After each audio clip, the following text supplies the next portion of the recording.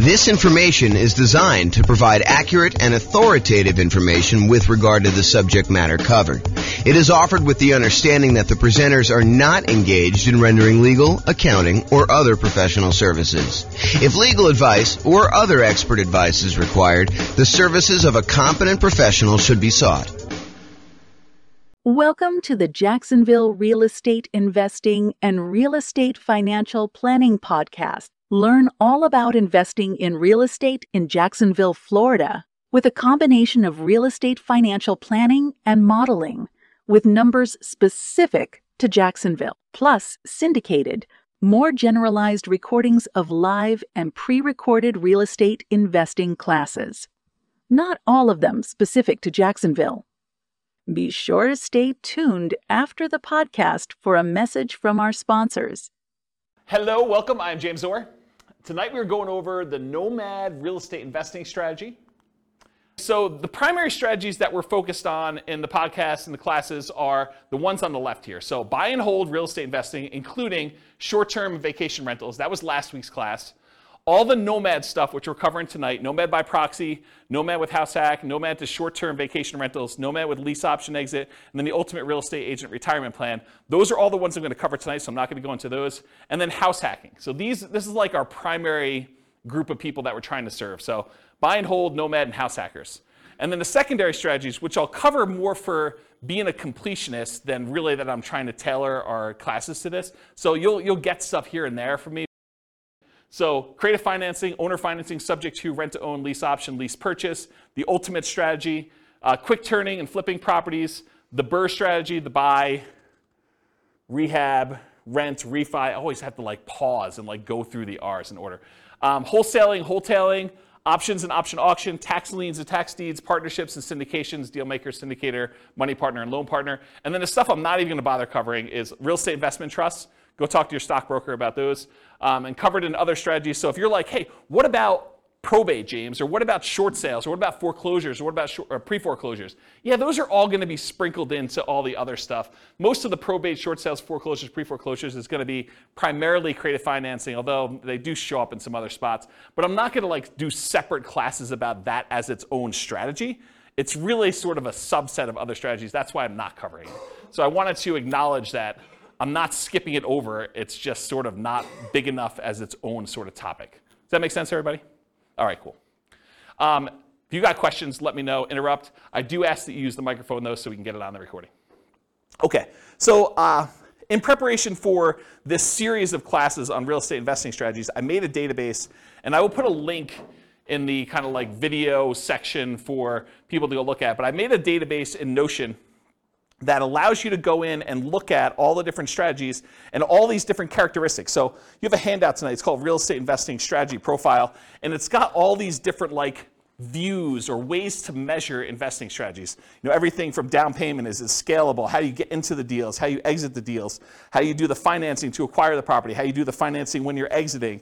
All these different areas that are kind of characteristics. So I have this database that I've been working on making for all the different strategies, all the ones tonight, all the ones last week, all the ones in the future classes we're doing on the strategies. And then you'll be able to say, show me all the deals we can do that don't require any money down, or show me all the deals that I can do that are, for wealth building, or that are highly scalable, or that require little money down, or whatever it is that you want to look into. So the database is searchable and also able to be grouped and viewed in different ways. And so the reason I bring this up is if I have a particular strategy and I've grouped it one way, is it possible you'll be like, but James, what about this other really obscure sort of unusual situation where I can do that with this thing? Yeah, so there's exceptions to everything, right? You can do creative financing inside the MLS. It's not likely, right? It's really rare, but you can do it. So I've tried to categorize the strategies, but there are lots of exceptions.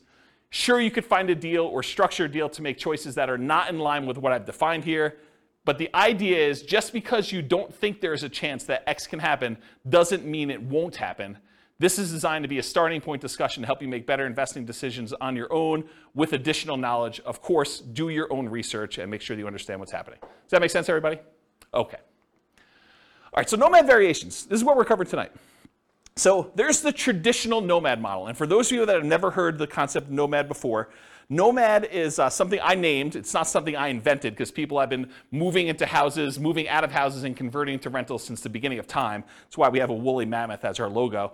So, way back in the day when people were riding woolly mammoths around, they had their cave and they left their cave and they rented out the cave to the person who was coming behind them and they kind of charged them money for it. It's like that old, okay? So the traditional Nomad model is you buy a house as an owner-occupant. You move into the property. You get owner-occupant financing. There's a reason we want owner-occupant financing. It's because it has a lower interest rate usually, and you have less down payment required. So those are the two primary advantages. So you buy a property as an owner-occupant, you move in, you live there for a year. The year requirement is not something I just made up. It's not mathematically based. It is a document you sign at closing that says to the lender, I agree in exchange for getting this lower down payment and better interest rate loan that I will live in the property for a year. If your lender does not require that, you don't need to follow it. But almost every loan I've ever seen that is like a conventional type loan or FHA loan or VA loan has had this document in there. So you're not going to be able to just say, I'm only going to do a 3-month Nomad. I'm going to speed this thing up. I'm going to do 4 a year instead of 1 a year because James doesn't know what he's talking about. Nope, James does know what he's talking about. If he says a year, it's probably there in the document. So make sure you read it and you understand that if you actually don't live there for a year, you are committing loan fraud. You go to prison for that, okay? So do not commit loan fraud. If the lenders suddenly change it and they say, look, we require now that you live in the property for 2 years, I will start teaching 2-year Nomad. If they tell me 18 months, I'm going to teach you 18-month Nomad. They tell you 3 years, I'm going to teach you 3-year Nomad. Right now, they're telling me a year, so that's what I'm teaching you. You follow the obligations that the lender requires from you. You comply, okay? So you move into the property, you live there for a year. It is a requirement of the lender that you live there for a year. Once you're done with the year, you convert the property to a rental, and you buy your next property to owner-occupy. So really, if you had 2 down payments, if you had down payments for 2 20% down rentals, by doing the Nomad strategy, you could acquire 8 rentals instead. Because instead of putting 20% down, you put 5% down. And the financing is much better. If you look at this, I give you another handout. It's called loan type mortgage insurance comparison thing. And it shows you the different interest rates and down payments required for different loans, owner-occupant investors. The interest rate for the 20% down investment property as of the time of this recording was 6.625 with 2 points. The rate for 5% down paying monthly PMI is 5.5 with no points. So your interest rate is considerably better when you do owner-occupant, okay? And even though you're putting less down, and it's probably going to be a little bit higher payment, it's not as much higher as you might have thought because the interest rates are better, okay? So Nomad is, in the most simplest form, buy a house as an owner-occupant, move in, live there for a year, convert the property to a rental, buy the next property, repeat as many times as you want to achieve the number of rental properties that you want to acquire, okay? That's the most simple version. Now, all of these are variations, okay? I'll cover those in a second. But for Nomad, you're typically putting owner-occupant financing, 0% down. There are 2 primary 0% down loans. The USDA loan for rural properties. So those are the 2, oh, sorry, I only do one of them. So USDA and VA. VA is a loan that you can get if you're a veteran. That's another nothing down loan program. USDA, you have to do a rural property. VA, you have to be a veteran in order to get them. So those are the 2 nothing down programs. The next lowest down payment is the 3% down conventional loan. That's on your sheet.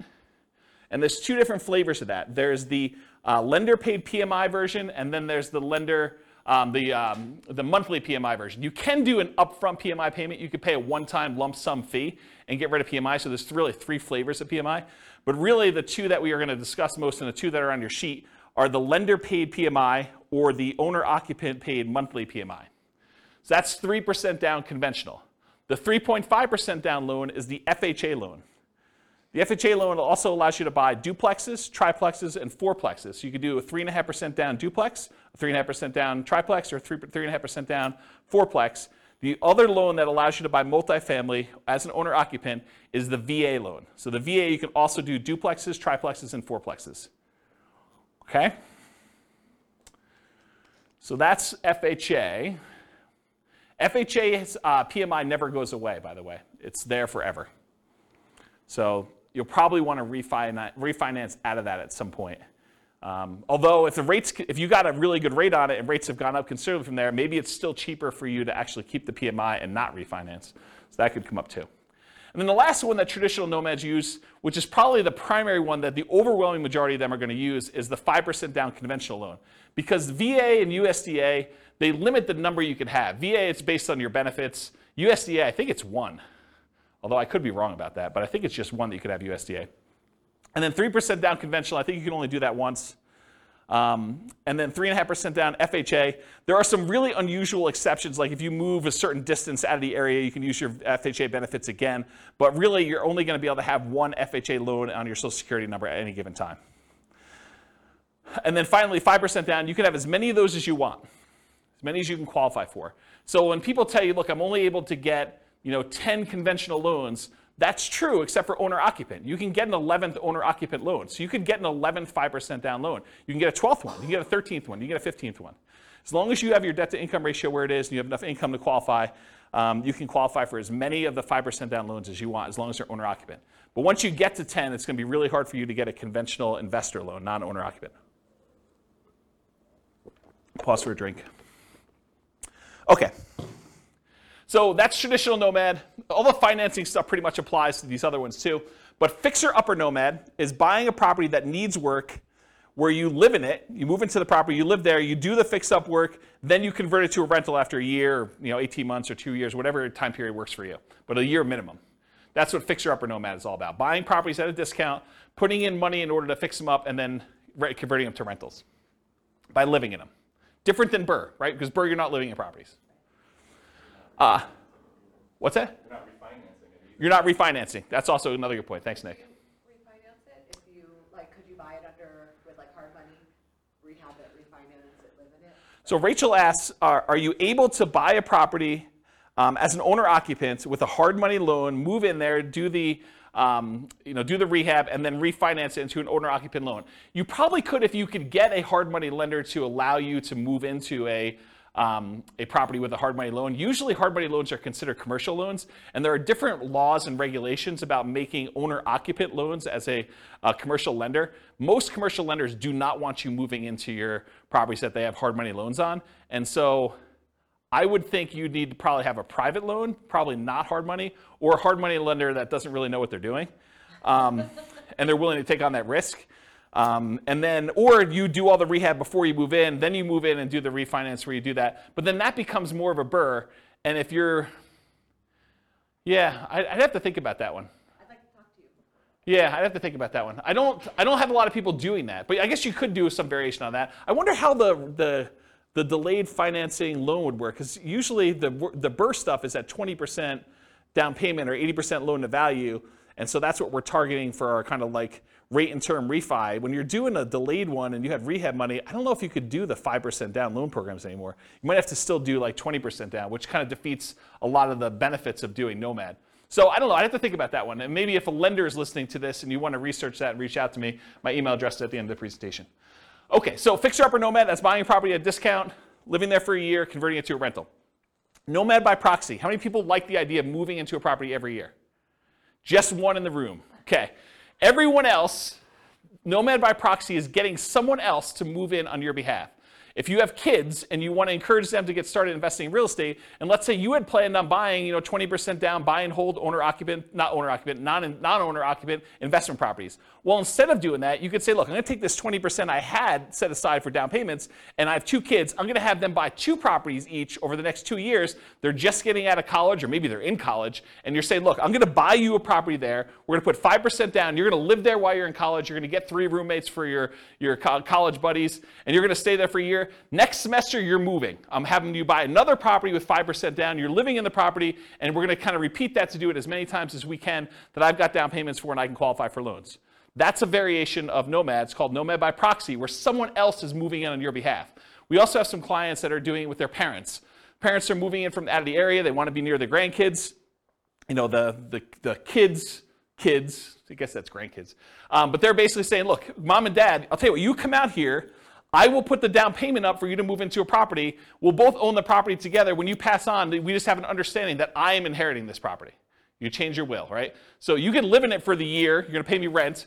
But you're going to be the ones that get an owner-occupant loan. I'm going to put 5% down. You're going to move in. You're going to be the owner-occupant on there. I'm going to help co-sign because you're retired and maybe you can't qualify for the loan. Maybe you don't have the down payment. But that's another version of Nomad by proxy. Okay, Nomad's a short-term rental. So same idea. You Nomad, you move into, you buy a property, you live there for a year. But at the beginning, bless you, at the beginning, you decide, hey, look, I'm not just buying a straight up long-term rental property. I want to find a property that has really good short-term rental or vacation rental properties where this would be a great vacation rental once I move out. And so you move there, you move into the property, you live there for a year, and at the end, instead of converting it to a year-long lease with a regular tenant long-term rental type property, you convert it to a short-term or vacation rental. And you're just renting it out to, you know, like weekend people in for whatever they're doing. So traditional short-term rental. Once it becomes a short-term rental, it's like you had acquired it for a short-term rental. Except the way you acquired it was 5% down, or 3% down, or 3.5% down, or 0% down in order to get the deal to begin with. Does that make sense? Okay. Nomad with house hacking. So some nomads buy a property with the intention of having other people living in the same unit.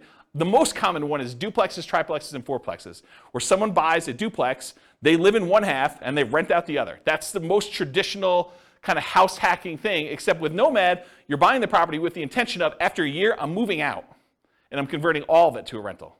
And then I'm going to buy my next property, and buy my next property, buy my next property. And most of the time, you're unable to do like sequentially a lot of duplexes, triplexes, fourplexes because you're limited in the loan types that allow you to do these multifamily. You can only do really one FHA. Maybe you get one, maybe your spouse gets another one. Maybe you get divorced, get remarried again, you get your next spouse to do a third one. Maybe you do something fancy like that, but for the most part, you're going to be hard-pressed to do more than 2 or 3 at most. I mean, maybe you have a VA benefits, you do your VA loan first, then you do your FHA loan, then your spouse does an FHA loan.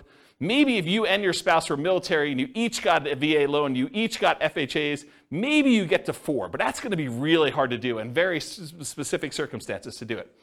Okay, so that's basically, so the house hacking idea is you buy a property, usually it's duplex, triplex, or fourplex, you get roommates for the other units, but you can also do it if you buy a single family home and you want to rent out certain rooms. Or maybe you decide to get an RV, you live in the RV, you rent out the main house, you kind of live in the backyard or the driveway, you can get kind of creative with this idea. Or maybe you've got like a 3-car detached garage and you rent out the spaces. That's another version of house hacking, right? It's like renting out part of the property that you're living in is a definition of house hacking. Okay, so all those different variations exist, Nomad with house hacking. The Nomad with lease option exit. So nomading, you move in, you buy the property, you move in, you live there for a year. At the end of the year, instead of converting it to a long-term, 1 year at a time lease, you say, I'm going to go find a tenant buyer, someone who wants to purchase this property, but they need a year or 2 or 3 in order to get something in line in order to be able to qualify to buy it. Maybe it's enough down payment, or maybe it's time on their new job, or get their debt to income right, or their credit score up, or whatever. But they want to rent it from you for a year or 2 or 3 with the option to buy it from you from a year or 2 or 3 down the road. And so you buy a property, you live there for a year, then you find a tenant buyer instead of a regular tenant, and you actually lease option it to them where they give you an option fee, and then they lease it from you, and then they exercise the option at some point in the future. Or if they don't exercise the option, you get the property back, and you presumably find another tenant buyer to come in and eventually buy that property from you. One of the big benefits of doing this strategy is it can, in an ideal situation, it can eliminate the need for your second and third and fourth and fifth, so on, down payments. Because you could get an option fee from the tenant buyer that is coming in to lease option the property from you that is at least 5% that will cover your down payment on the property that you're moving into and buying. So you could, in theory at least, actually acquire the properties where you do, your option fee covers the down payment for property number 2, and then once you're in property number 2 for a year and you're going to lease option the next one, the option fee from property number 2 could be your down payment for property number 3 that you're buying, and do this. It makes it a lot easier if you at least have the down payment, so that you can front it and then you get it back after a year or 2. But you can technically, and lenders have told me they're able to do this, you can technically use that option fee if you get it in advance as your down payment for the next property. Okay. Oh, I'll add one more thing about this lease option thing, which will come up later tonight when I go over the other part of it. And that is, what do you do when the tenant buyer, what I call, pops out the property? They actually execute their option and they purchase it from you, and you walk away with a lump sum of cash. What do you do with that extra cash? Well, I usually combine this Nomad with lease option exit with an additional parallel path of you buying 20% down rentals or 25% down rentals with the extra money you have when they sell. Because you can only move in so often. You can only move in once a year, and eventually you'll have more down payment money than you need for doing Nomad. So eventually you probably will convert that money either in the stock market or something else, or you use it as down payments to buy 15% down, 20% down, or 25% down rentals. Does that make sense? Then you don't have to move into those. So you'd be buying 2 in a year instead of 1. And I did a whole class, I actually wrote a book on this, but I did a whole class on this strategy. I think I called it something like how to acquire a multi-million-dollar real estate portfolio starting with just $3,000. And the idea was the $3,000 covered you to buy a single property to start with, and then you used option fees in order to acquire the next ones doing lease option exits on all of them. And I gave away the book for Christmas one year. Do you guys remember what year that was? 2017, 2018? It was a long time ago, right? Before the bad times. Before the bad times. But I gave away that as a Christmas gift. And did you guys ever read it? I thought it was a pretty decent book when I wrote it. So if you could find, there's a class on that. I may have even taught it multiple times. I think I taught it multiple times. Anyway, that's the idea. So that's Nomad with lease option exit.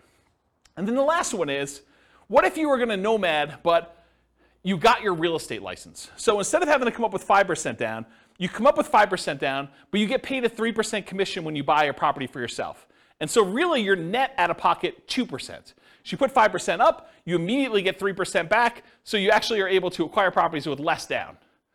And so we're going to walk through the math tonight of what I'm calling the ultimate real estate agent retirement plan.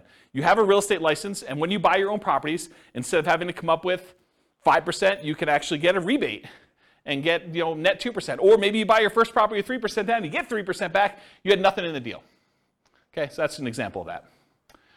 Any questions on the variations? I'm going to go through a lot more detail, but I wanted to cover what they are so that you understand what they are as we go through the kind of like different perspectives. Yeah, microphone for Nick, if you would, Rachel. Thank you.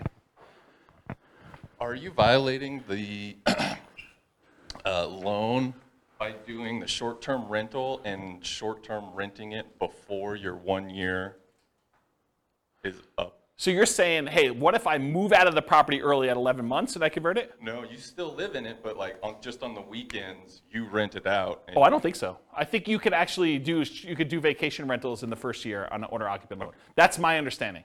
And the example I'm using to cite that is you can buy a vacation home. You put 10% down. It's technically an owner-occupant second home type loan, but you're renting that out to vacation people in that first year. I don't think there's any laws or rules about that. And let me back up and say this. Check with your lender, because I'm not a lender. I don't know, and your lender may have different rules, or your loan, or they may have changed the rules since you listened to this recording. But go check with your lender and ask them those questions. But my understanding is that there is no problem with that. Yeah, good question. All right, any other questions on these? You guys like this? Pretty cool. It's got a cool class. See? Check it out. All right, so now I'm going through this kind of like real estate investing strategy profile, and I'm going to just start talking about the different characteristics of this strategy and the kind of like where it lies. So is this a real estate investing strategy or a real estate entrepreneurship strategy? And I define the difference as this. When you're investing, your primary goal is to take money and get a return on that money. So you put out money and you're expecting to get a return on it. Real estate entrepreneurship is different. You're kind of like starting a business and you expect to get paid primarily for the time you've got invested. Not necessarily the money you're putting into deals, but the work that you're putting in. And so traditionally with buy and hold, you put up 20% down or 25% down, and you want to make it as passive as possible. You're not really trying to get a return on your time. You're trying to get a return on that 20% or that 25% down. When real estate entrepreneurship, you might be going buying properties creatively, lease options or subject to or something like that, where you're primarily going out, you're doing marketing, you're talking to sellers, you're getting a seller to agree to some type of creative financing deal. Maybe you're not putting a lot of money in the deal, but you have a lot of time and effort put into it. And so that's real estate entrepreneurship, where you're trying to get a return on the time you put in primarily versus the money. So nomading, in my opinion, is investing. It is you're putting up some money and you're doing this. There's not a lot of extra work to nomading, more so than just picking out the property, acquiring the property, and moving in. So most of the time, people are typically thinking of nomad real estate investing as an investing strategy rather than real estate entrepreneurship.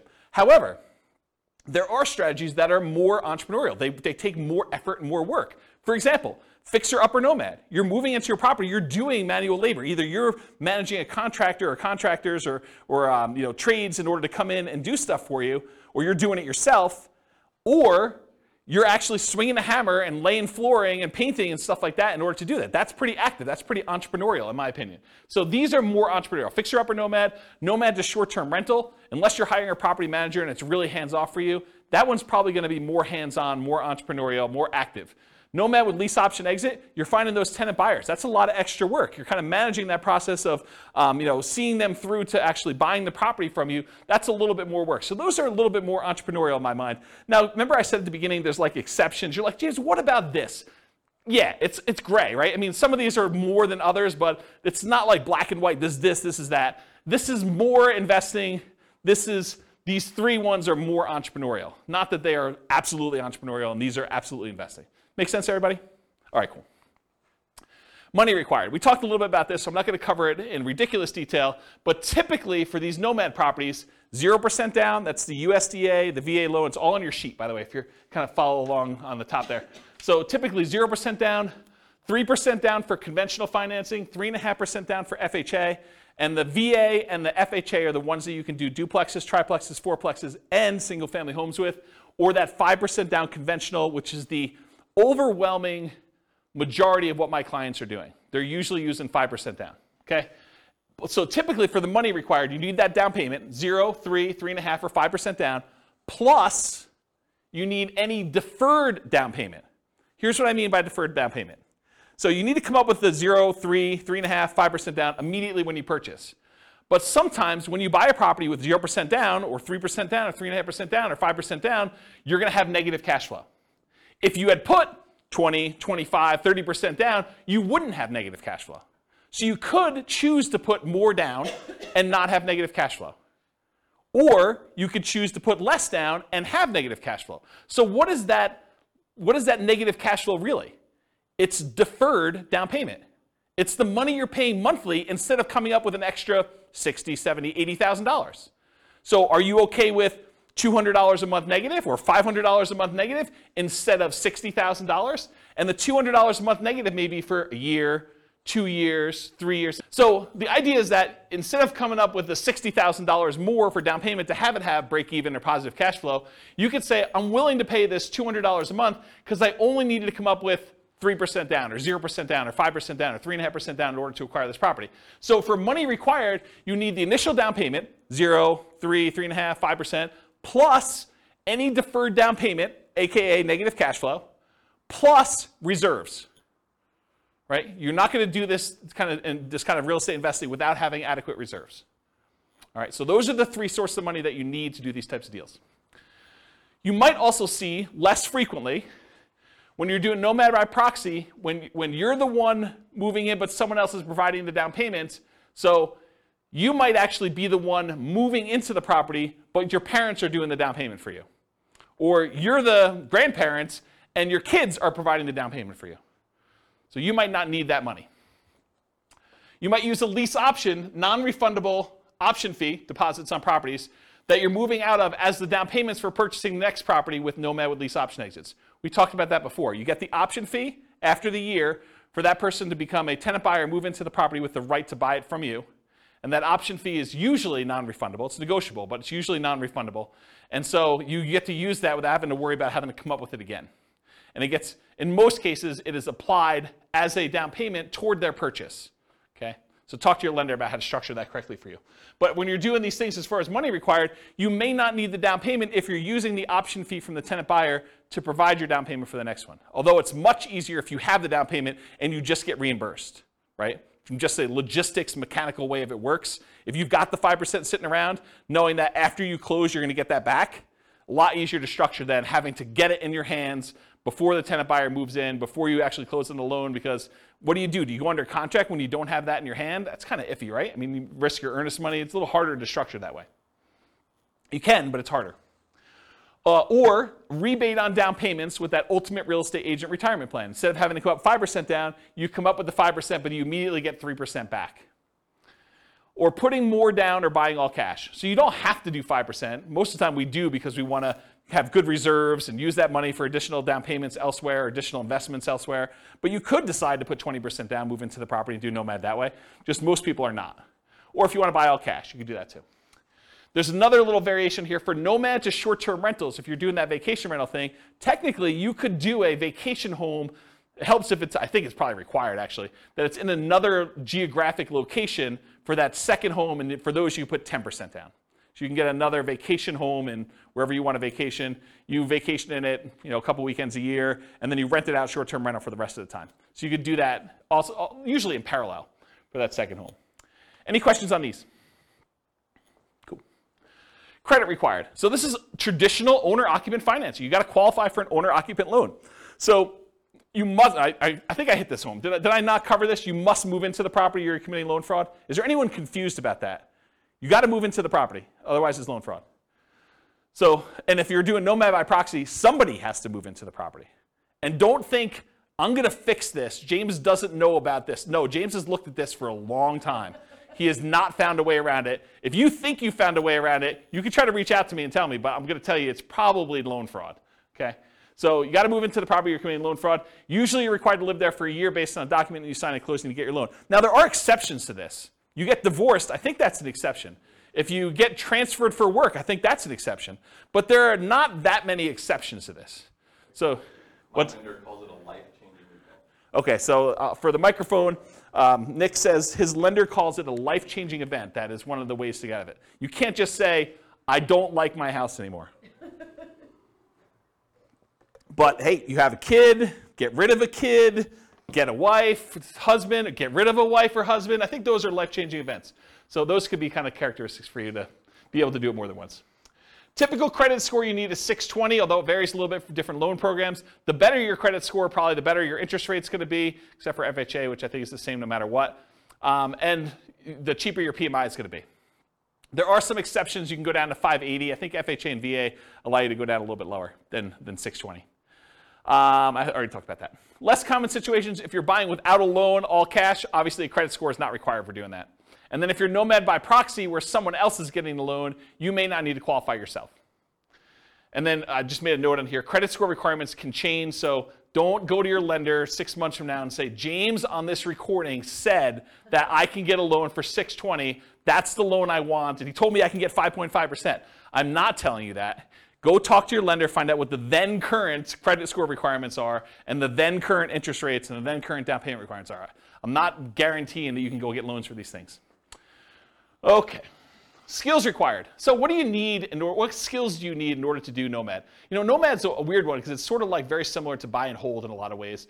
But there are other investing strategies where you need a lot more or a lot different skills in order to do this. But for nomading, the primary skills are you need to analyze deals. You need to make sure that this is going to be a good rental once you move out. You need to find cash flowing deals. You need to find a property that makes sense for you to buy. You don't want to just buy anything.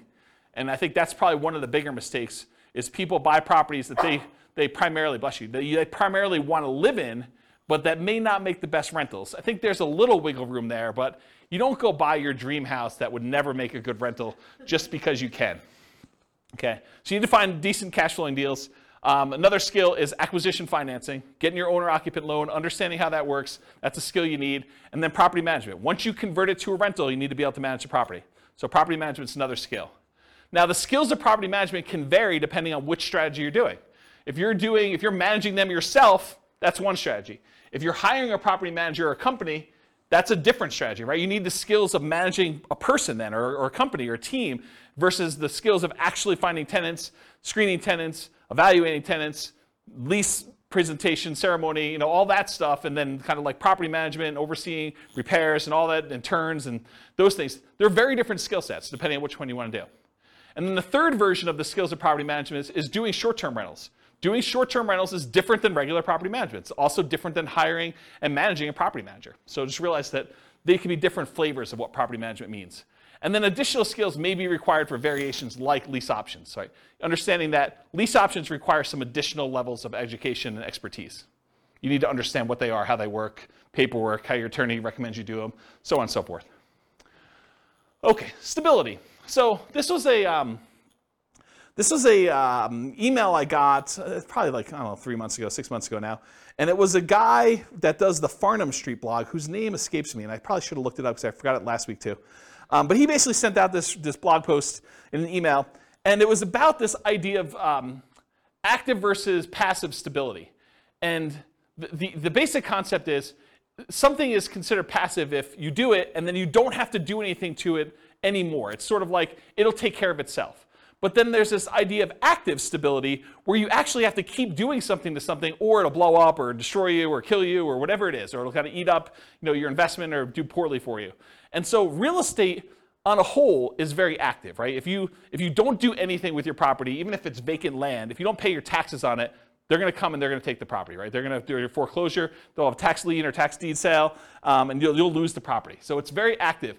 But even within the active part of it, there's some variations. For example, if you go get a 30-year amortizing loan, that's more passive than getting a interest-only loan that has a balloon, right? If you don't really do anything with the loan, over 30 years, that thing will pay off, right? You're just making the payments every month, that'll pay off. Whereas with an interest-only loan with a balloon, you might make payments for 10 years, but at 10 years, you got to take an action because there's a balloon that says the balance is due at 10 years. So if you don't do a refinance or sell the property, you're going to have a real problem. And so can you see that doing an interest-only loan with a balloon is more active than a 30-year amortizing loan that is more passive? Even though both of them are really active, you got to do stuff with them, right? So I started thinking about this idea of stability in real estate investing. So even more active than passive are fixer-upper nomads. Got to do the work, got to get in the property, got to do everything you need to do there. Nomad to short-term rental. You got to kind of manage the short-term rentals or manage a manager doing that. And then nomad with those lease option exits. That is more active than a traditional nomad just rent it out long-term. Okay, so those are the more active versions of this. And then I have a little thing over here of just about like the difference between active and passive. You can read through that if you want to. Any other questions? Sweet. Am I going too fast? Okay, good. I'm going to take a drink though. Scalability.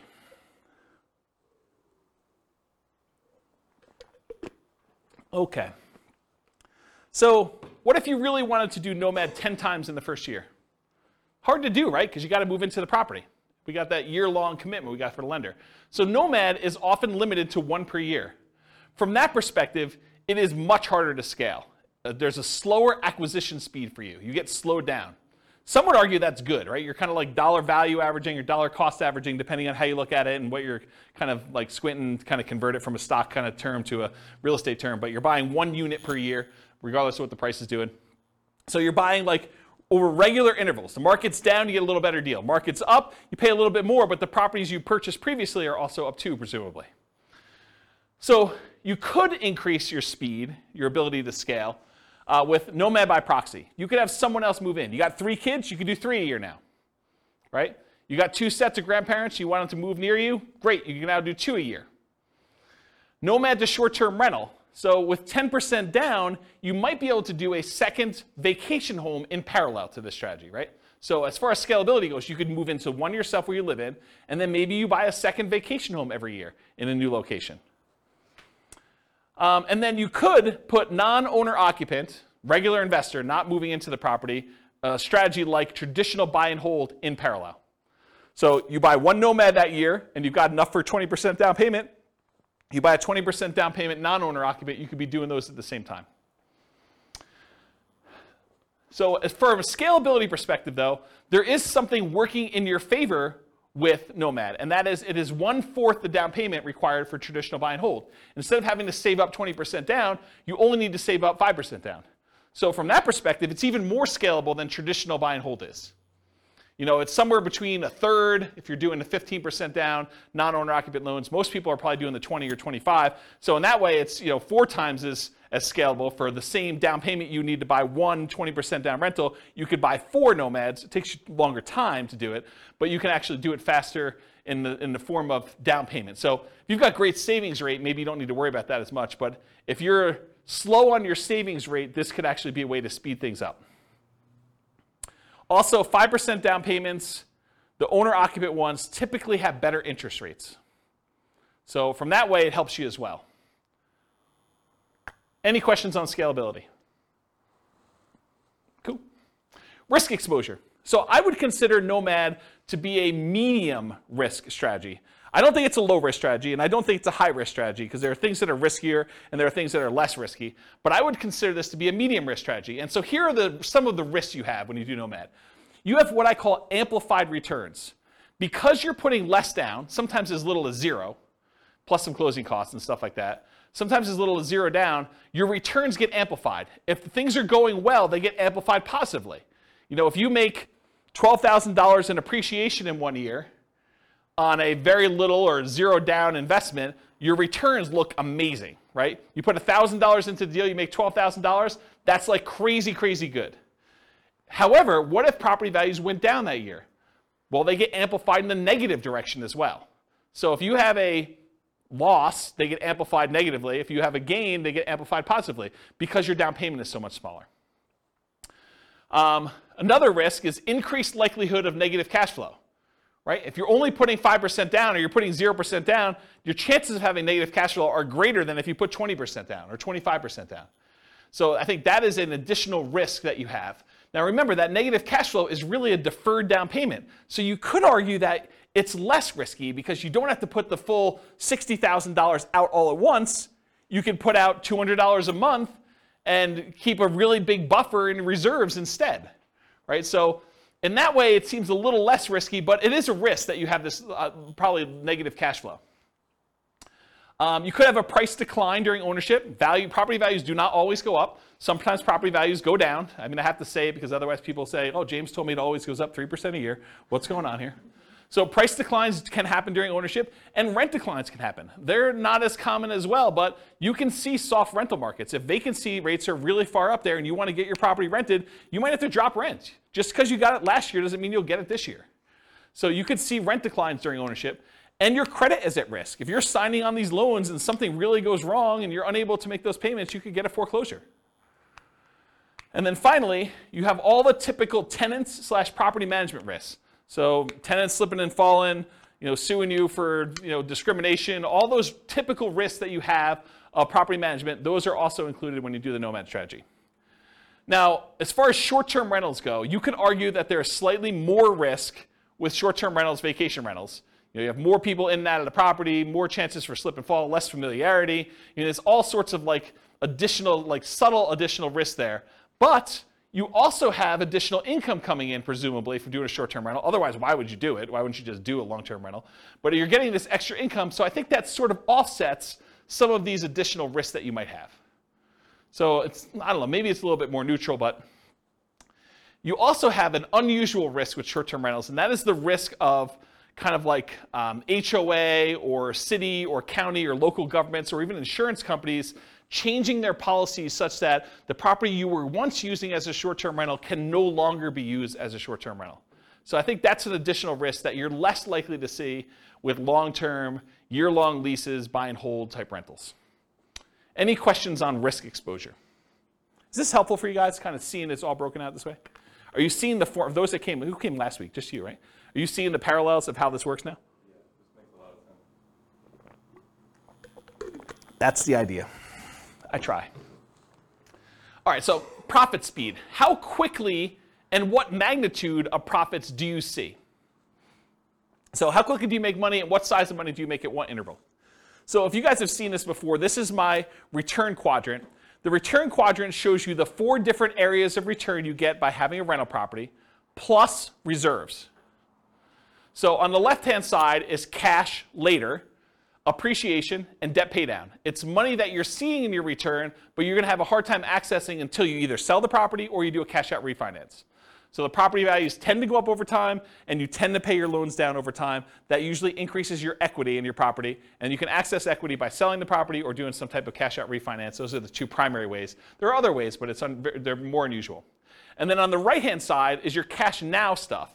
That's cash flow and the tax benefits you get by owning rental property, and I'm specifically talking about cash flow from depreciation. Cash flow from depreciation is you take the amount of, when you own rental properties, the government allows you to depreciate the property, usually over 27 and a half years for residential properties. So imagine you bought a rental property And when you kind of like do your math based on what you paid for the property, you subtract out the cost of the land because you cannot depreciate land, you can only depreciate the building. But if you imagine for a minute that when you figure out your depreciation, you're able to depreciate maybe $10,000 a year. That's gross depreciation. That's the amount that you could take in gross depreciation. And then I'm not an accountant, go talk to your own accountant, but this is my layman's version, and you cannot use this version on your tax returns, but this is basically how it works. If you make $100,000 a year and you have $10,000 in gross depreciation by owning a rental property, then you're only paying taxes not on the $100,000, you're paying taxes on the $90,000. So what you really end up doing is you save $10,000 of taxable income. So if you take that $10,000 in taxable income and you multiply it by your effective tax rate, which is a conservative way to look at it, then that is the amount you have in cash flow from depreciation. That's the amount you did not need to pay in taxes at the end of the year, or the amount that you could take by adjusting your exemptions on your job income and take them with each paycheck. Okay?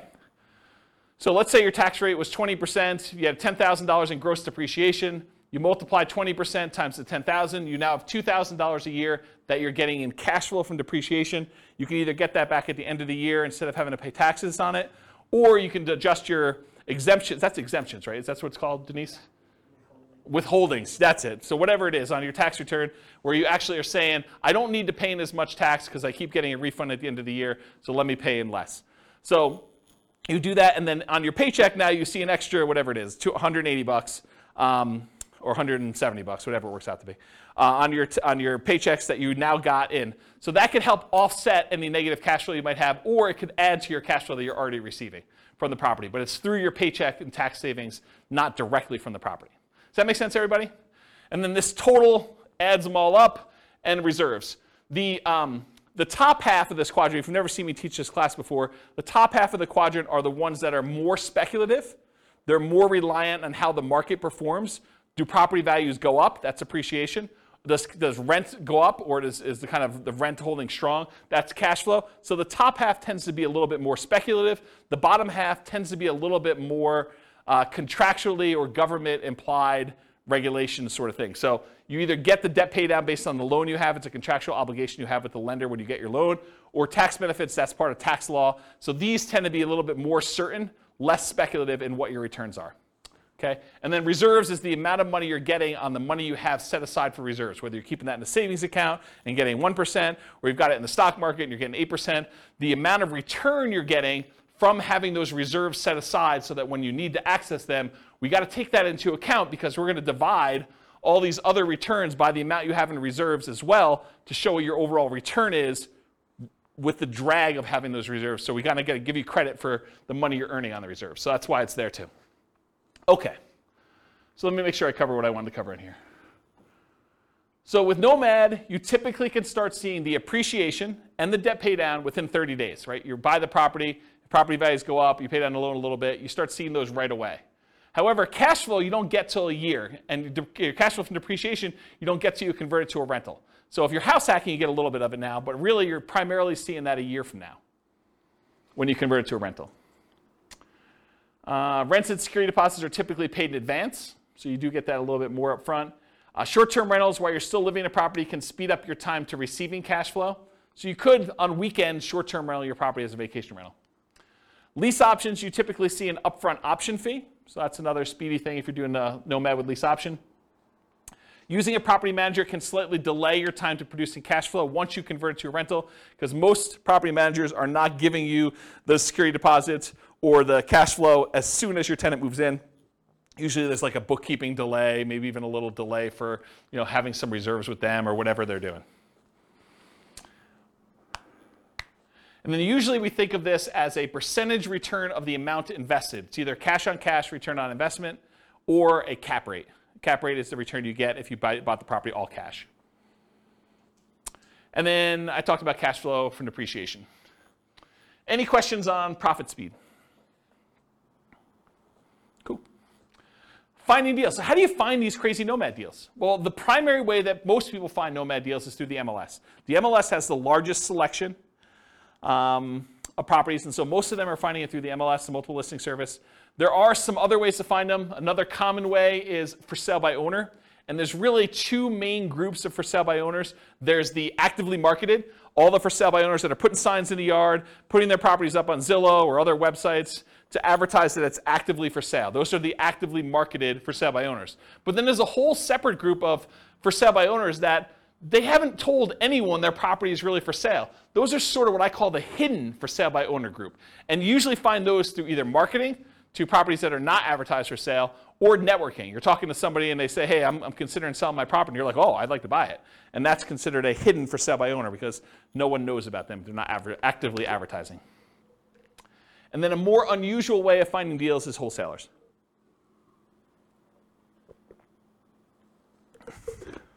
Okay. Any questions on finding deals? What are you laughing at? So easy. Oh. I mean, this is not intended to be a class on finding deals. This is the class on everything Nomad. I can't teach the 2-hour class on finding deals within it. So I just have a question. Yeah. I guess it's more for our local market, but maybe others, is that rents are a lot slower than the cost of housing right now. And so maybe in that 1 year, we might see some increases, but it seems like right now we would need to have that deferred down payment kind of covered longer term, unless you can find a really good deal. Yeah, I think that's also, true. being able to get traditional financing on, if you want to do the like fix it up, that's also a lot harder to do right now too, because a lot of homes are selling for far over their appraisal values when they're depreciated. Just curious if you have any thoughts on that right now. I think that's true. I think what we've seen over the last, it correctly. I think we've seen over the last, 5 years or so, maybe even longer, property prices have gone up quite a bit, very fast. What's been saving us prior to the last 3 or 4 months was that interest rates were also declining as we kind of entered this. And so the sting of property values going up rapidly was kind of softened by lowering interest rates till we finally got to the point where they were at all-time lows. But since then, whatever it was, 4 months ago, when we started to see interest rates start to significantly climb, and property values have been going up very rapidly over the last X number of years, and rents have been going up, but not quite as fast as property prices have been going up, we've now seen this converging of multiple forces where prices are way up, interest rates are way up, and rents are up, but not quite as much, such that cash flow is not what it was if you were analyzing deals 5 years ago. Will it get better? I think it's going to be individual market specific, and I'm specifically saying it that way because this recording is intended to be for a national audience. But in our local market, I don't know if we're going to see a retracement. I can't say. I could tell you that demand looks really strong, and if you had come into the market stats class, I mean, you three were at least in the market stats class. Oh, you were there too? Oh, okay. So with the market stats class, I think the market stats suggested to me that demand was very strong and we might see a slowing of how crazy it's been, but I'm not sure it's going to go drastically in the other direction. I mean, it's possible. I can't predict the future. My crystal ball is really blurry for me, but I think that we're probably going to see a slowdown, maybe a little bit retracement, but I think that's true. Now, if you think about it, though, if you put 20% down and you were able to get break-even cash flow a few years ago, maybe now it's 25% because you see an increase in down payment and an improvement in interest rate in order to get to that point. Maybe it's even hard to find those. But I think there's still, even in the craziest, amazing markets, there are still exceptional deals out there. You can still find that amazing cash flow property. It's harder.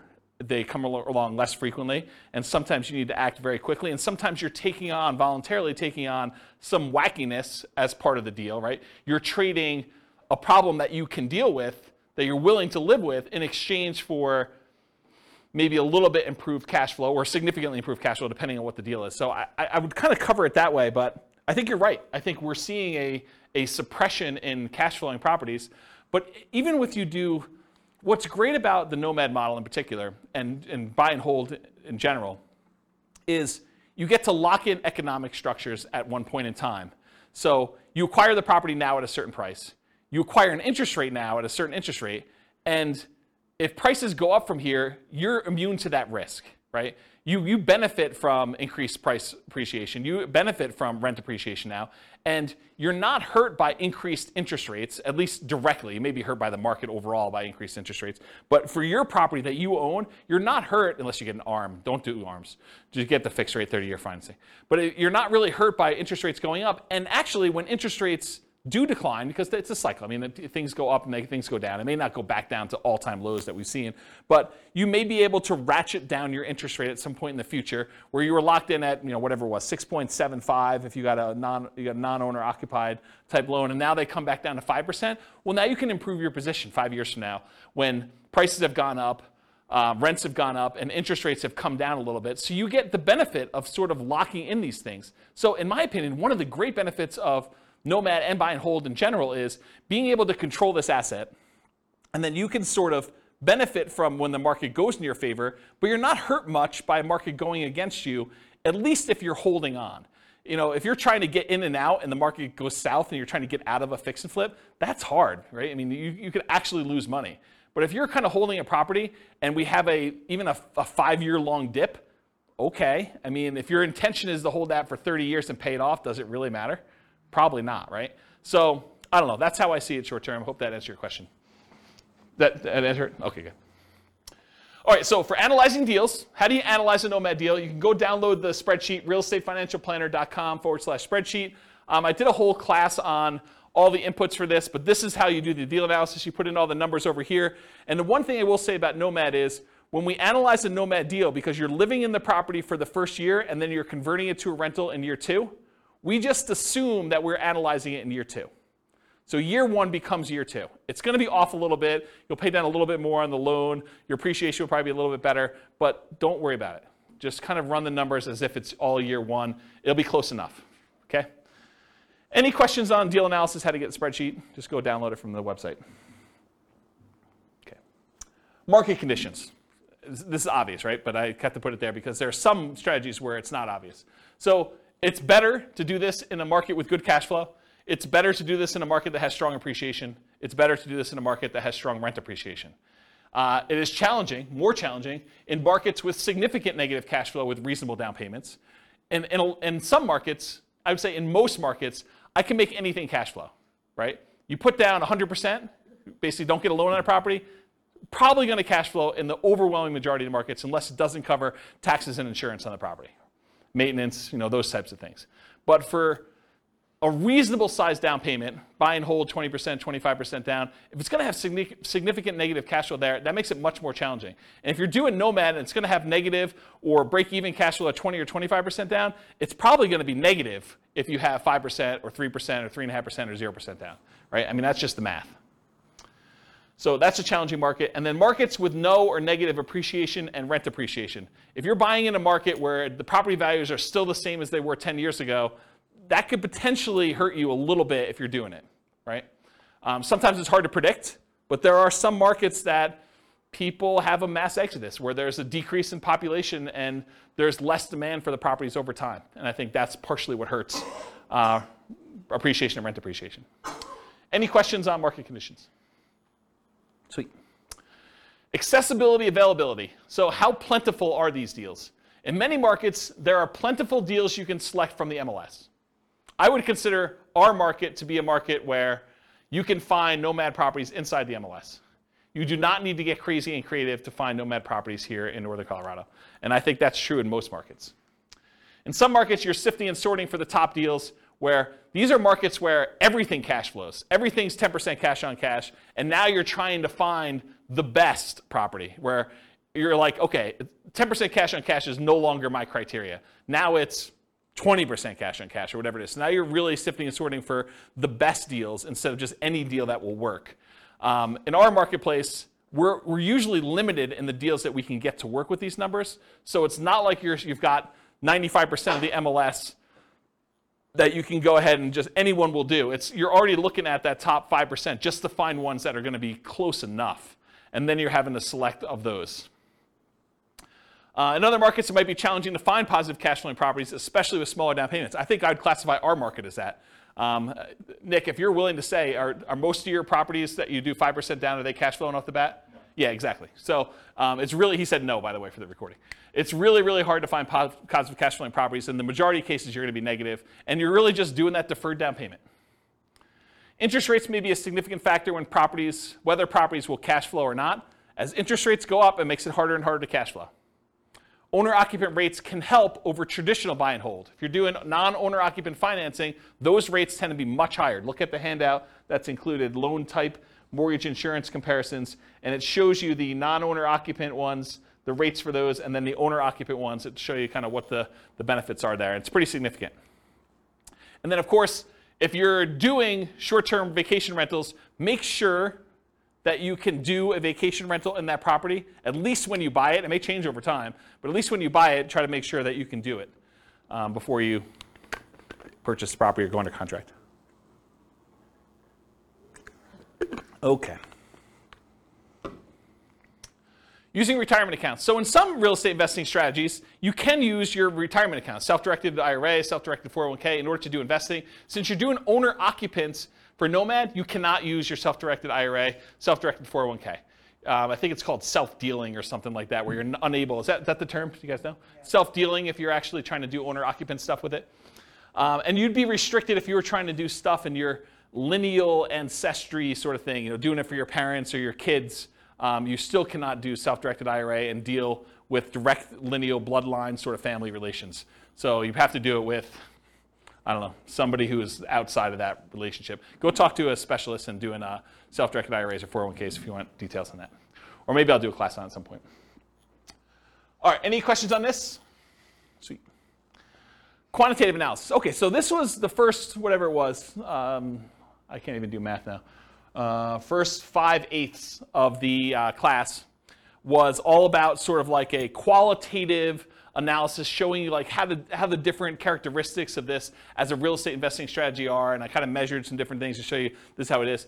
The second half, I'm really going to focus, second 3/8, I'm going to focus primarily on more of a quantitative study of like, how does this strategy compare if we're doing buy and hold? With my thinking being that as I do different strategies over different classes, over different kind of nights and stuff like that, I will kind of reference back the other ones that we did to show how those did numerically, and then how does that compare to the strategies that we've already covered. So you'll be able to see tonight at least buy and hold to Nomad, and then as I move forward, I'll look back at buy and hold and Nomad and whatever we're doing that night to kind of give you a comparison. So that was my thinking. We'll see how it goes because it's already getting overwhelming with just the buy and hold comparison, but that's my intention as of right now.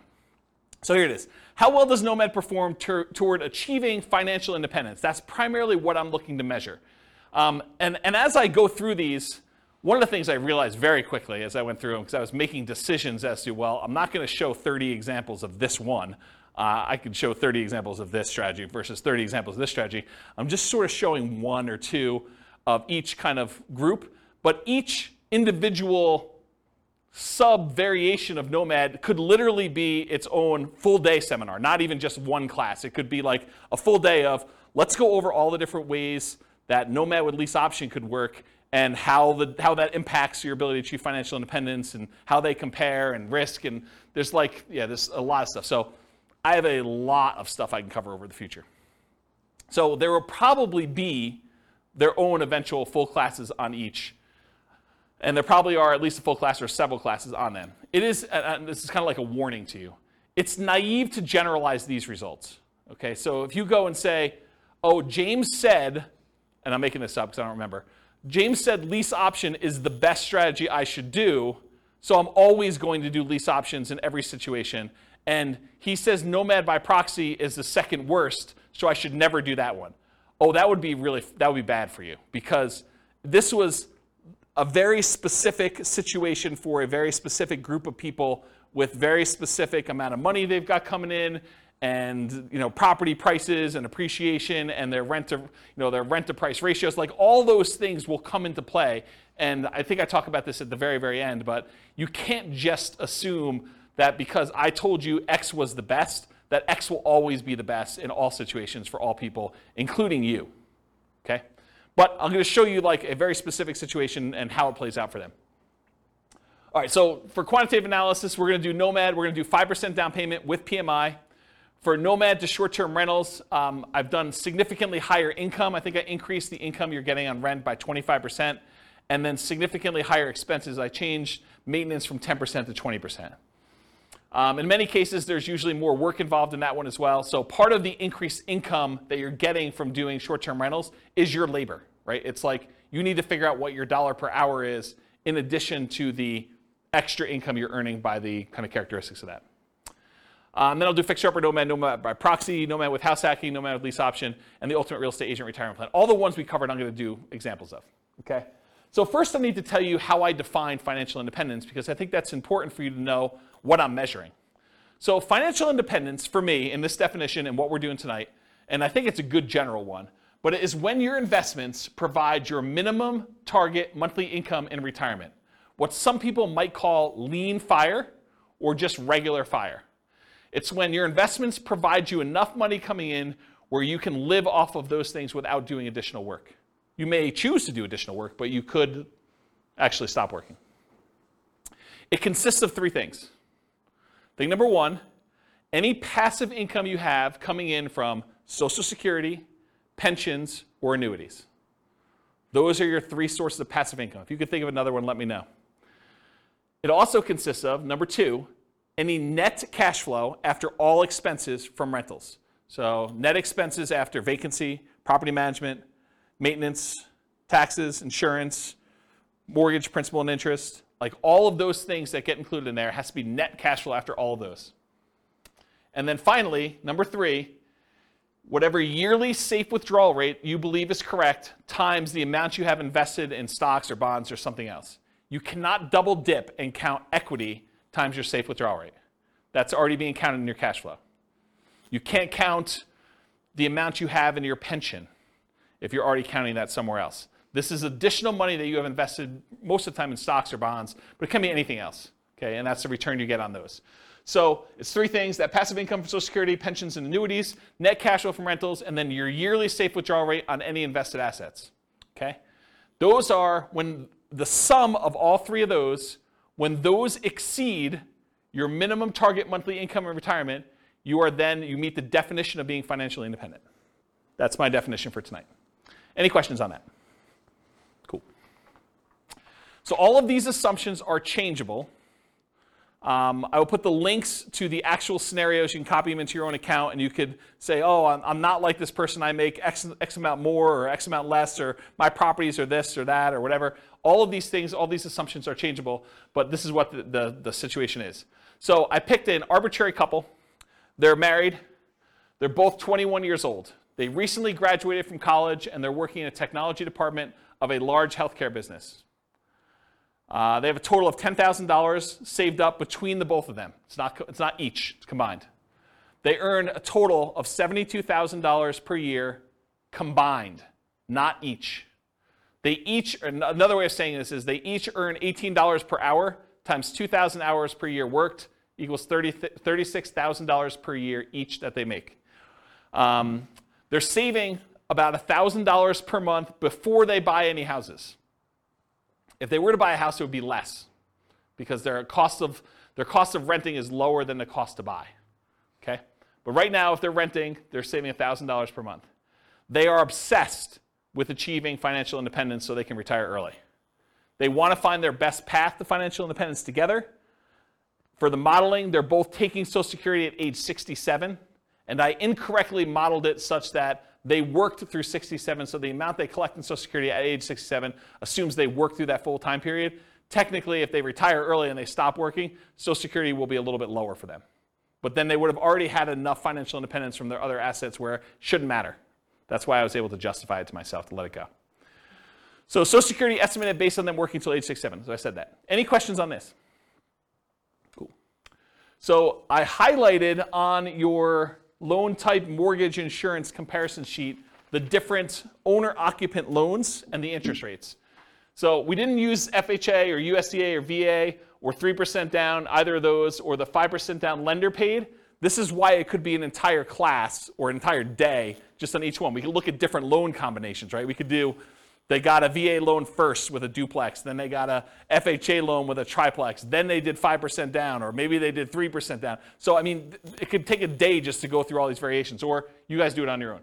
What I did is I said, okay, they're doing 5% down with monthly mortgage insurance at 5.5. That's what I use for that, okay? Any questions on loan? Okay, these are more changeable scenario assumptions. I said, let's model this for 60 years, 720 months. I went and I looked up what their kind of like generic effective income tax rate would be for earning that $72,000 a year. 17.85% is what their effective income tax rate would be for that. I assumed it's a 3% inflation rate for the entire period. You know, we're seeing a higher than inflation right now. Maybe it'll be lower in the future. Maybe it'll be 3%. Who knows? The Fed's stated ideal inflation rate is 2%, for those that know. We assume 5.5% mortgage interest rate, owner-occupant rate with 5% down. I assume they're using a 4% yearly safe withdrawal rate. So any extra money they have invested in the stock market, I'm using 4% safe withdrawal rate to see if that contributes to them achieving financial independence. So they'll have their rental property income from the stuff they're doing with rentals, but any extra money they have set aside, we can use that towards seeing if they qualify for being financially independent. They need $5,000 minimum target monthly income in retirement in today's dollars. That does adjust up with inflation over time. So 10 years from now, it's not $5,000, it's whatever it is, $6,000 and change. I'm guessing, I don't know if that's the exact number, but it goes up over time. So the kind of like hurdle, the threshold for them to be considered financially independent is getting harder and harder the longer they wait. Another way of saying that, okay? And why did I use $5,000? They make $6,000 a month. 6 times 12 is 72, right? So why am I using $5,000 here for a minimum target? Because they're saving $1,000 a month. So this is sort of like the money that they're living on. When they're finally financially independent and they're retired, they don't have to save that $1,000 anymore. Okay, so we're saying that they only need $5,000 to be considered financially independent. And just arbitrarily, I said that $10,000 is their ideal lifestyle. So we'll see, maybe not tonight, but we'll see in other things that I do when they achieve $10,000 as an ideal target monthly income retirement as another chart. Any questions on these assumptions? Sweet, take a drink.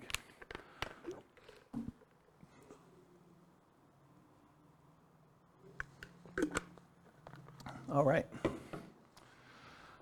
Ooh, small fonts.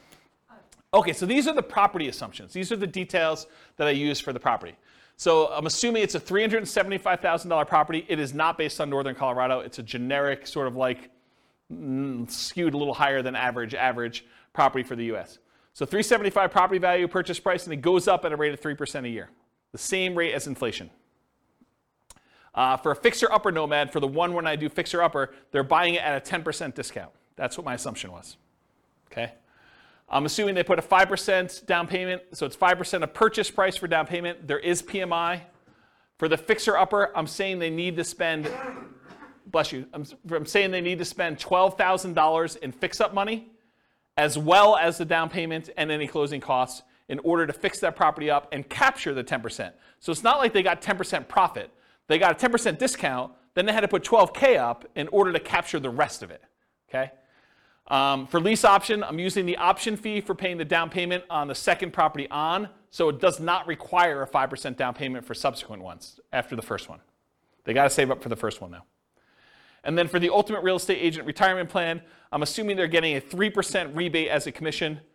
Everyone knows that real estate commissions are not fixed. They are negotiated, and that 3% is arbitrary, and I picked it. I'm not saying that that's what you will always get.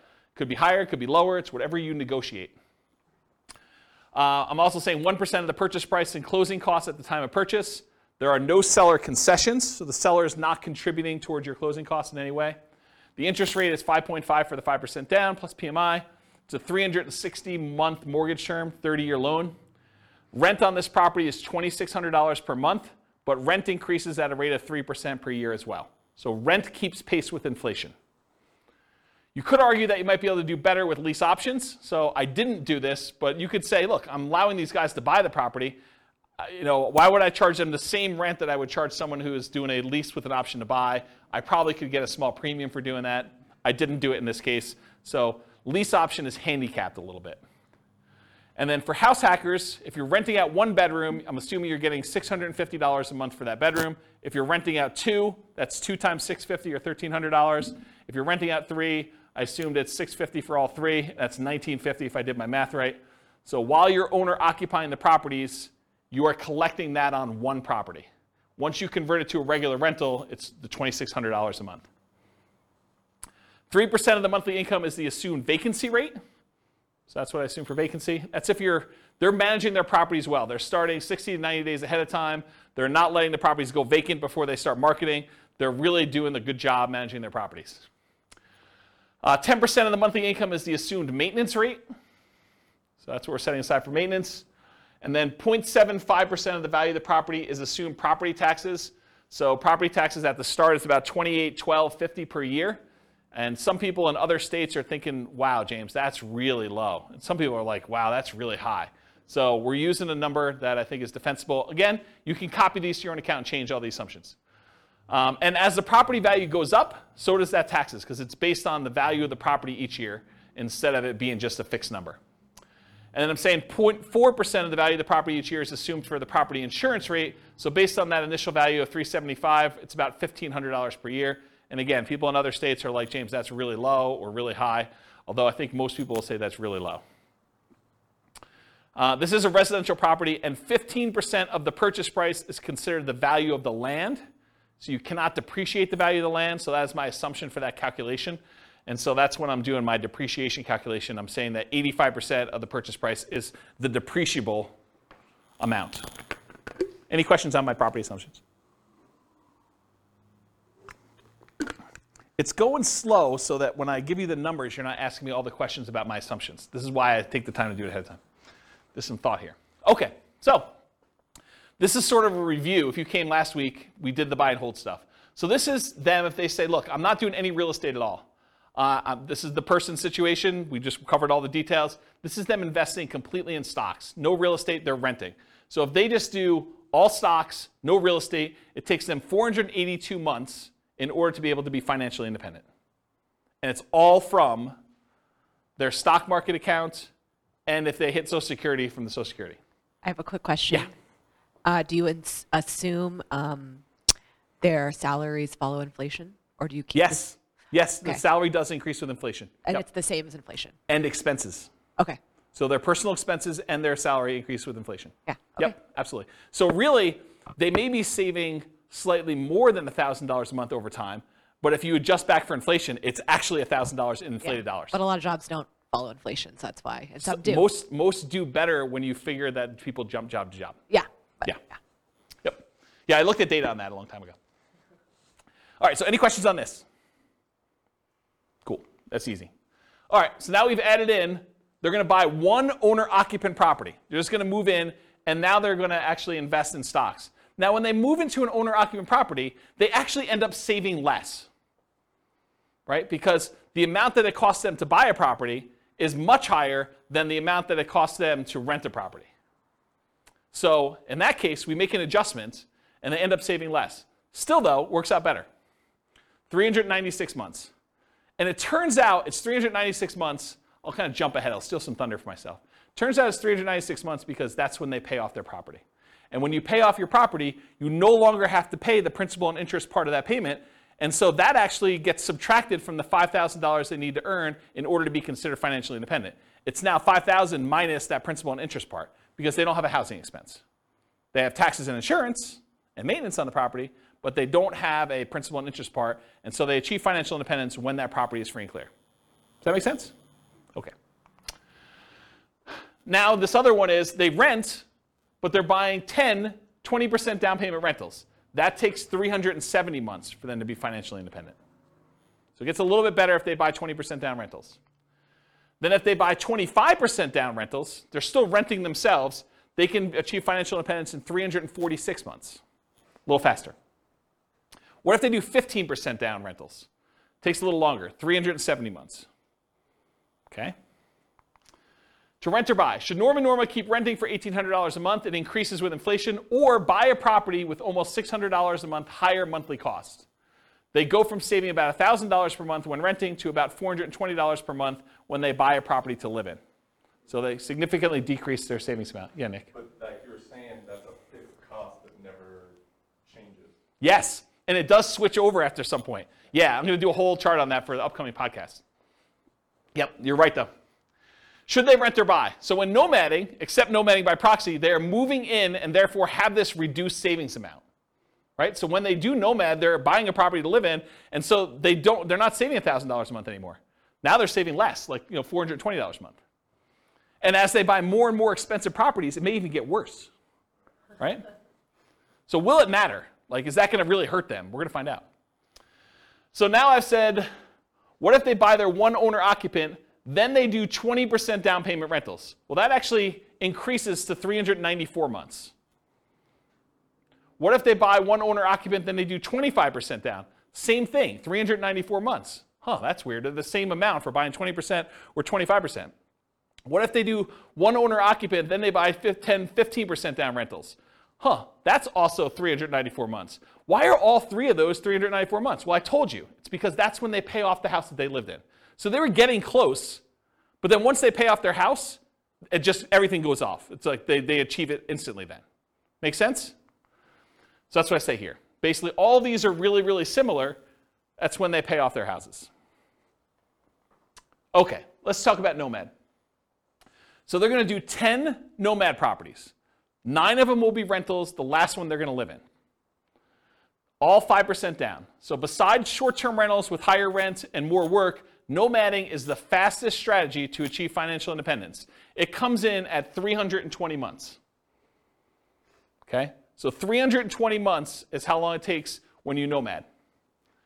They don't even buy their 9th and 10th property until well after they achieve financial independence, though. So fixer upper nomad. They're buying properties at a 10% discount. So 10% discount is about $37,500. But it costs them $12,000, adjusted up for inflation. So that changes over time. The later it gets, the more expensive it is, to capture that amount. This is not counting any labor you're doing for yourself. Right? All that may be extra. So $37,500 discount minus $12,000 in rehab costs. So you're really capturing about $25,000 in equity when you do this fixer-upper nomad model. And that's just an assumption, right? Yours could be better, could be worse. Maybe you get better deals in this. Maybe you get worse deals in this. I had to put a stake in the ground. That's why this could be a whole day class by itself. They also, because they're buying it at a discount, $37,500 discount, they get almost $200 per month more in cash flow. Right? Because they're borrowing less. They're doing 5% of a 10% discount instead of 5% of the full price. So their cash flow is a little bit better when they do fixer-upper nomad. They need more money to acquire/rehab the properties, though, which actually delays when they can buy the property. Because if they were just trying to buy a property as quickly as they could save up just a 5% down payment plus closing costs, now they need 5% down payment plus $12,000 plus 1% in closing costs. It delays when they buy that first property and some subsequent properties as well. Okay? But then they're collecting better cash flow on it, which helps them qualify for future loans and kind of replenishes their money, but they still need $12,000 in rehab money for the next one too, because I assume that they're repeating it every time. So regular nomad needs about $22,500 for down payments versus this $32,250 with the rehab costs. And I just broke out the math. The 5% down payment on the discounted purchase price is $16,875. The 1% in closing costs is about $33,775 and $12K in rehab. That's where this $32,250 comes from. And it delays when they acquire their first property. So any questions on my assumptions? The reveal. So that takes 231 months to achieve financial independence. Before it took 320 for them doing the regular nomad. Now if you buy a property at a 10% discount and you get that extra cash flow, even though it delays you buying your first one a little bit, maybe even a couple other ones, it's actually faster, 231 months. Part of it's the extra cash flow. Any questions on fixer-upper nomad? Nomad by proxy. So they continue to rent themselves, so they're still saving that $1,000 a month, but now they have somebody nomad on their behalf. So that's interesting. We've assumed that they have more than one proxy, which is a big assumption, because if you're just thinking I've got one kid or one friend or one parent or whatever it is who's willing to do this nomad by proxy for me, then this would slow it down, because I've assumed that they could do it as quickly as they can come up with that 5% down payment, and they've got enough people to do it where they're doing that. I assume that there was no benefit or compensation to the proxy. Most of the time when you're having someone nomad by proxy, you're giving them below market rent or ownership in the deal or something else. And I did not assume that in this case, which is a big assumption. And that's why this whole thing could be its own class, right? It could be a whole full day class. They just started paying rent right away. One of the reasons this one does so well is they collect rent right away, so they don't have to wait a year while they're living in the property. They have improved debt to income, which helps them qualify. They're still renting and have income property and properties, and then they buy faster than one per year, because they've got the Nomad by proxy. So this shows you how quickly they're acquiring properties. This is the number of properties owned, and this is time. The red one is Nomad by proxy, so you can see that they acquire them very, very quickly. Basically by the time they're, month 150 or so, they have all 10. The orange one is when they did Fixer Upper Nomad, so that was a little faster, even though it was slower to start. See that?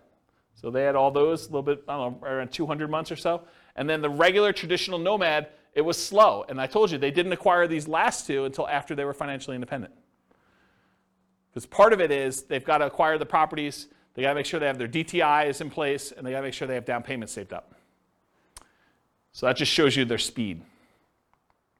How quickly does Nomad by proxy do it? 214 months. Financially independent, 214 months for that one. Versus 231 with Fixer Upper and 320 for traditional Nomad. All right, so these short-term rental assumptions, and all these assumptions are changeable, but I wanted to make a point that what I use for short-term rentals, I think a lot of people would argue you're really handicapping short-term rentals, James. But this is what I use. So rents will be higher, but fees and expenses on rents will be significantly higher as well.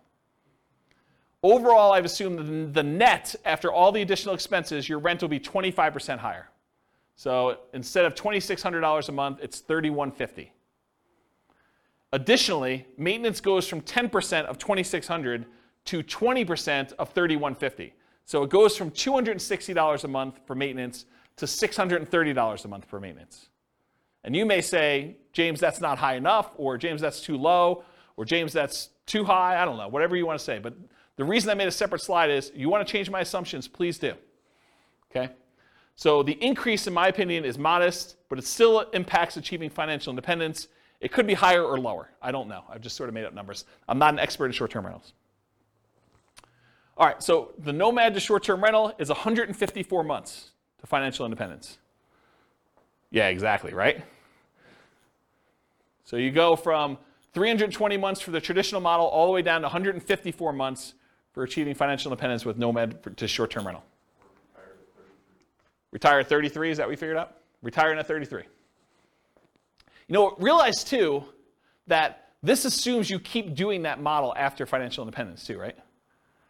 Because you're basically assuming you're continuing to get that. We could model it and say, once you achieve financial independence, let's go ahead and go to long-term rentals to make this more passive and see how that looks. Or once you get to the point where your long-term rentals would support you at 100% of your minimum target monthly income retirement, then convert it back to long-term rentals and reduce the workload. But otherwise, you're being active, right? This is more like a part entrepreneur business for that. Okay. Nomad with house hacking. So essentially the same as getting a side hustle. I want to stop and make a point about this. If you get a roommate and you're collecting $650 a month from that roommate, mathematically it's the same as you getting a $650 a month extra job, right? You're just getting extra money coming in. It counts as a side income. So when I model it, I literally model it as an extra income. That you're getting $650 a month as an extra income source. That's how I plug it in. So I just have the income starting at month 33, which is when they buy their first property. Takes them a while to get to the point where they can afford the first property, 33 months. So I have it start at 33. And I ran 3 different scenarios, with 1 roommate, with 2 roommates, and with 3 roommates, just to see how the difference worked out. So with 1 roommate, it's an extra $650 per month. With 2, it's $1,300. With 3, it's $1,950. And then once the year is up, or once they buy their next property and they move out, then they bring these roommates with them, in theory, and they convert the last one to a regular rental getting $2,600 a month. Does that make sense, everybody? Okay. So if you get 1 house hack roommate, it's 263 months to financial independence. If you get 2 house hack roommates, it's 238 months. If you get 3 house hack roommates, it's 214 months. And in this case, once you achieve financial independence, I jettison your roommates. You no longer need them. You just keep living in the house from there on, right? Because once you get there, the income that you were getting from that doesn't count anymore anyway. So I just said, let's just get rid of it. Okay, so you have enough financial independence income sources from the rentals and any money you have in the stock market and whatever else to support your minimum target monthly income in retirement without the extra roommates in house hacking modeling. Okay, any questions on this? This is nice to see, kind of like the comparison. All right, so I just want to remind everyone what this deal is. So traditional Nomad, you buy a home as an owner-occupant, you live there for a year, then you buy a new home, you convert the previous to a rental, and you repeat the process until you reach your financial goals, as many times as you want. With Nomad with lease option exit, you buy a home as an owner-occupant, that's the same. You live there for a year, that's the same. You buy a new home, that's the same. Then you convert the previous to a lease option tenant buyer. That's different. And you replace sold properties with new properties. And you repeat the process, okay? So lease option is different than traditional Nomad because you're putting tenant buyers in there, and then any ones you sell, you take any proceeds you have, and you're at least in one of the variations, you're buying replacement properties with 20% down or 25% down. All right, so here's the challenge with this. If we run this and we don't buy replacement properties, they sell their properties to tenant buyers, and you don't really acquire a bunch of properties, right? You basically get one, and then you live there until you buy the next one, and then 3 or 4, I think it's 3 years later, you sell it off, so you go back down, and then you can buy another one, then you can do this, and it keeps repeating, and you never really get to the point where you own as many properties as you did with other traditional models, because every time you convert it to a rental, in this case a tenant buyer, rent to own, you actually are selling the properties after a period of time. So it's bad in that way. So in the past, I often taught this combined with buying 20 or 25% down payment properties instead of having to wait for all the Nomad ones, right? So this is how they compare. This is regular, what I just showed you over here. This is the same one, versus if you add buying 20% down payment rentals, you end up getting up here and you end up having properties. But there's some buying and selling going on here throughout these transactions, right? So you eventually get to that point where you do that. Yeah, well, I should do a whole new class on this. I mean, this should be a full day seminar, honestly, because it's complicated. There's a lot of stuff going on. So anyway, when you do those, though, buying 10 properties with lease option exits where you're not replacing them with 20% down payment properties, it takes 379 months. It's one of the worst ones. If you do it where you put 5% down, and then when you come up with a 20% down payment, you can also buy those in parallel, it's 441 months. It's even worse. Okay? Now, what's the problem you're solving by doing lease options, though? Having to come up with down payments, right? Because this is a strategy where you don't need to save the down payments anymore. You use lease options to do it. You need to save the first one, but then after that, you're kind of using other things. And again, if we did different assumptions, this could win. This could be the best strategy based on the assumptions we use. Okay. The ultimate real estate agent retirement plan, you're nomading with a real estate license. You're collecting a commission on the property you buy to nomad into. In our modeling, they essentially get an instant 3% commission, meaning instead of 5% down, they're really paying net 2% down plus closing costs. So the way to think about it is they come up with 5%, and then they immediately get rebated back the rest. 3% of that. Not 3% of that, but 3% of the purchase price, so 60%. If their limitation was down payment, if that was what was holding them back, this helps a lot, right? Not having to put up as much, but it doesn't solve all problems. It doesn't solve debt to income. So I plan to teach a whole course on this strategy for those that are interested. If you guys are like, hey, I want to do this whole thing, I probably will do like some type of significant course. So if you do that, though, it's 310 months to do that. And all it is the same as traditional Nomad, except you have a real estate license. So that's the difference. So the main real estate license, the main one where you didn't have a real estate license was 320 months. This saves you about a year, 10 months, just doing it that way. Okay? Any questions on that? Nice. And then this is all the buy and hold ones from last week with all of the Nomad stuff from tonight, all on one chart so that you can see a comparative where they are. And you can see in general, bless you, Nomad is better, right? Can you see that? If you're willing to Nomad, you can save all this time. And I agree. I think Munir was the one who said at the beginning, no one wants to move, right? Who wants to go and move into properties? But you make a compelling enough financial argument. You're like, is moving worth 50 grand? Or is moving worth 10 years of not working? You start getting to these points where you need to make that decision for yourself. Is a really sucky weekend worth, stopping working 10 years from now? 10 years earlier than you would. And only you can make that decision, but that's how I think about it. What's the maximum number of properties they own? What's the maximum number of properties they own, or like what in those cases? I got lost with how many properties they own. It gets confusing. So in most cases, it's 10. There may be a couple that are unusual. Like I think the lease option one where I allow them to buy 20% down rentals as well, I limited the 20% down ones to 10 and also the Nomad ones to 10. So you could technically earn 20, but they don't get there.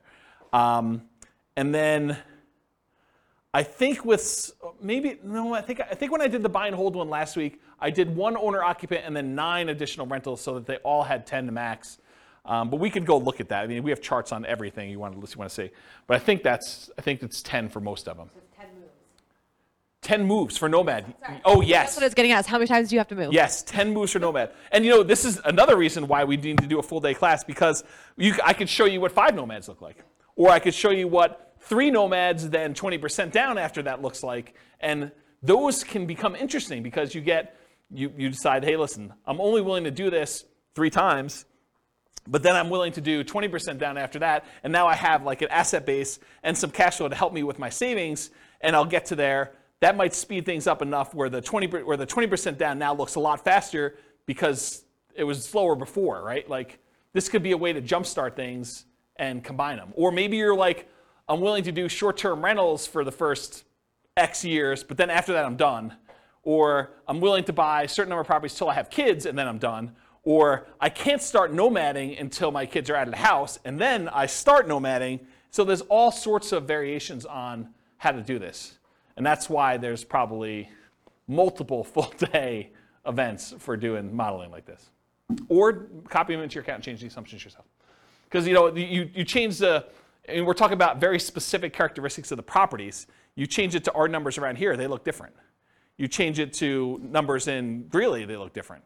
And one of the things I'm doing is if you go to realestatefinancialplanner.com/model, what I'm working toward, and it's in very late alpha, kind of where I describe it for those that are programming people. I'm actually taking 300 market data sets, what the price and rents and taxes and insurance and maintenance and all that stuff is for 300 different markets, and running them through literally 100 different scenarios. 15% down rentals, 20% down rentals, 25% down rentals, Nomad, house hacking Nomad, ultimate real estate agent retirement plan, like house hacking, like all of these different variations. Or, what if I get, 25% more income, or what if I get $100 per month more rent on properties, or $100 less in rent on properties, or what if I hire a property manager or don't hire a property manager? What if I do all these other things? And so there'll be like 100 variations that compare themselves to each other based on that city's specific numbers.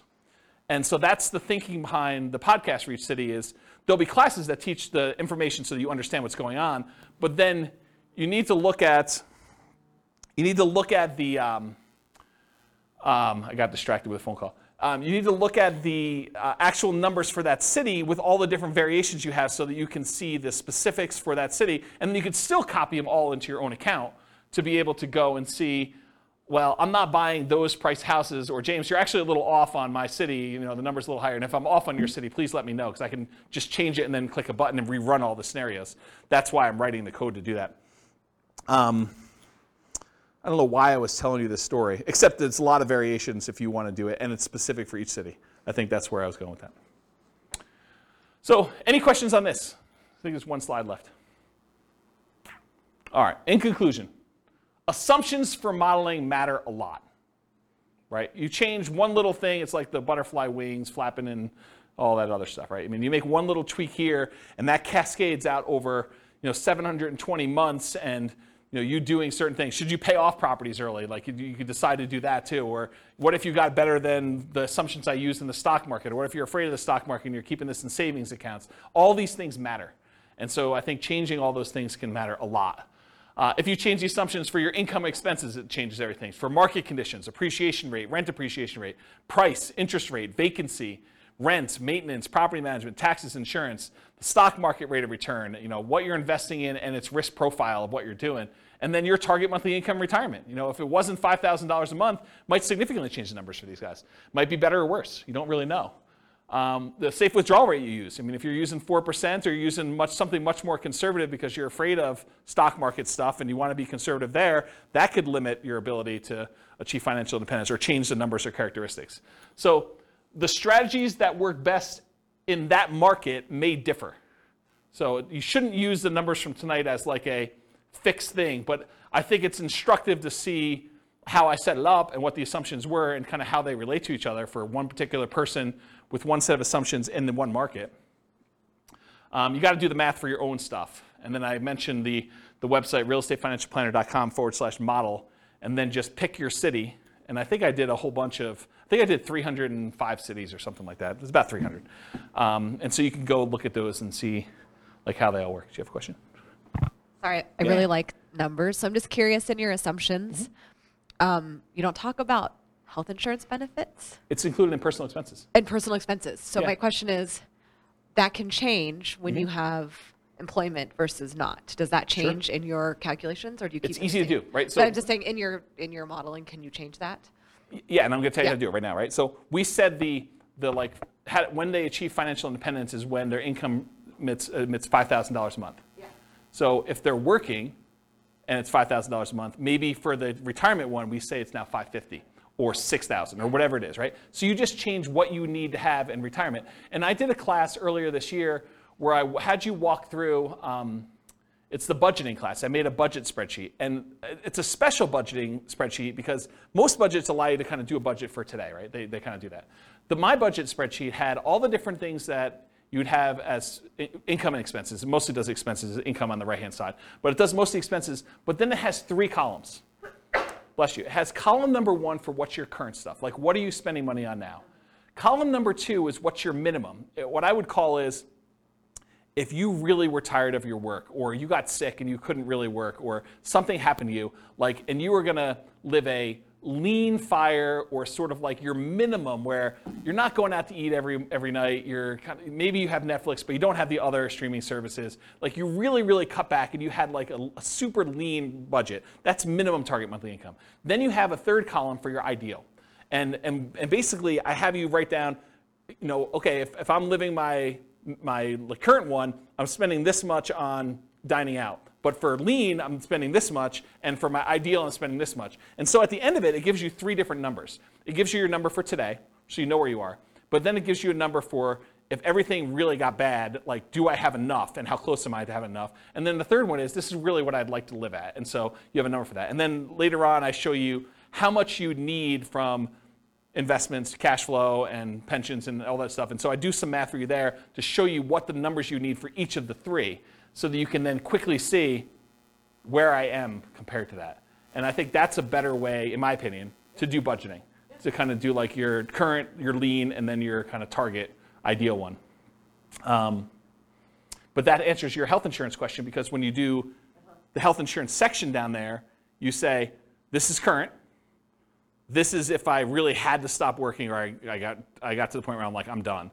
And then this is, look, if I really want to be living my fat fire or total fire, whatever you want to call it, then this is my number for that. And you can go ahead and budget all 3 ways and see the differences between them. Yeah. So that sort of answers your question about how to do it, right? Totally. Yeah. Okay, cool. Any other questions? That's all I got. Good stuff? Great stuff. Yeah. You're very, very welcome. Yeah, thanks for coming. I do appreciate it. It's good to see you guys. All right, on that note, I will see you all in the future. With home prices up, mortgage interest rates up, and rents up, but not quite enough to counteract the higher prices and interest rates. Cash flow on rental properties in Jacksonville is harder than ever. Book a call with the Real Estate Financial Planner to apply our proprietary 88 strategies to improve cash flow on your rentals. See the show notes for a link to schedule your call and improve your cash flow today. If you're a real estate agent, lender, or professional in Jacksonville that wants to help our real estate investor listeners, consider reaching out to learn about collaboration opportunities with this podcast. We'd love to add more value to our listeners by having you assist our investors buy, sell, and finance their real estate investments. See the show notes to schedule a call to discuss collaboration opportunities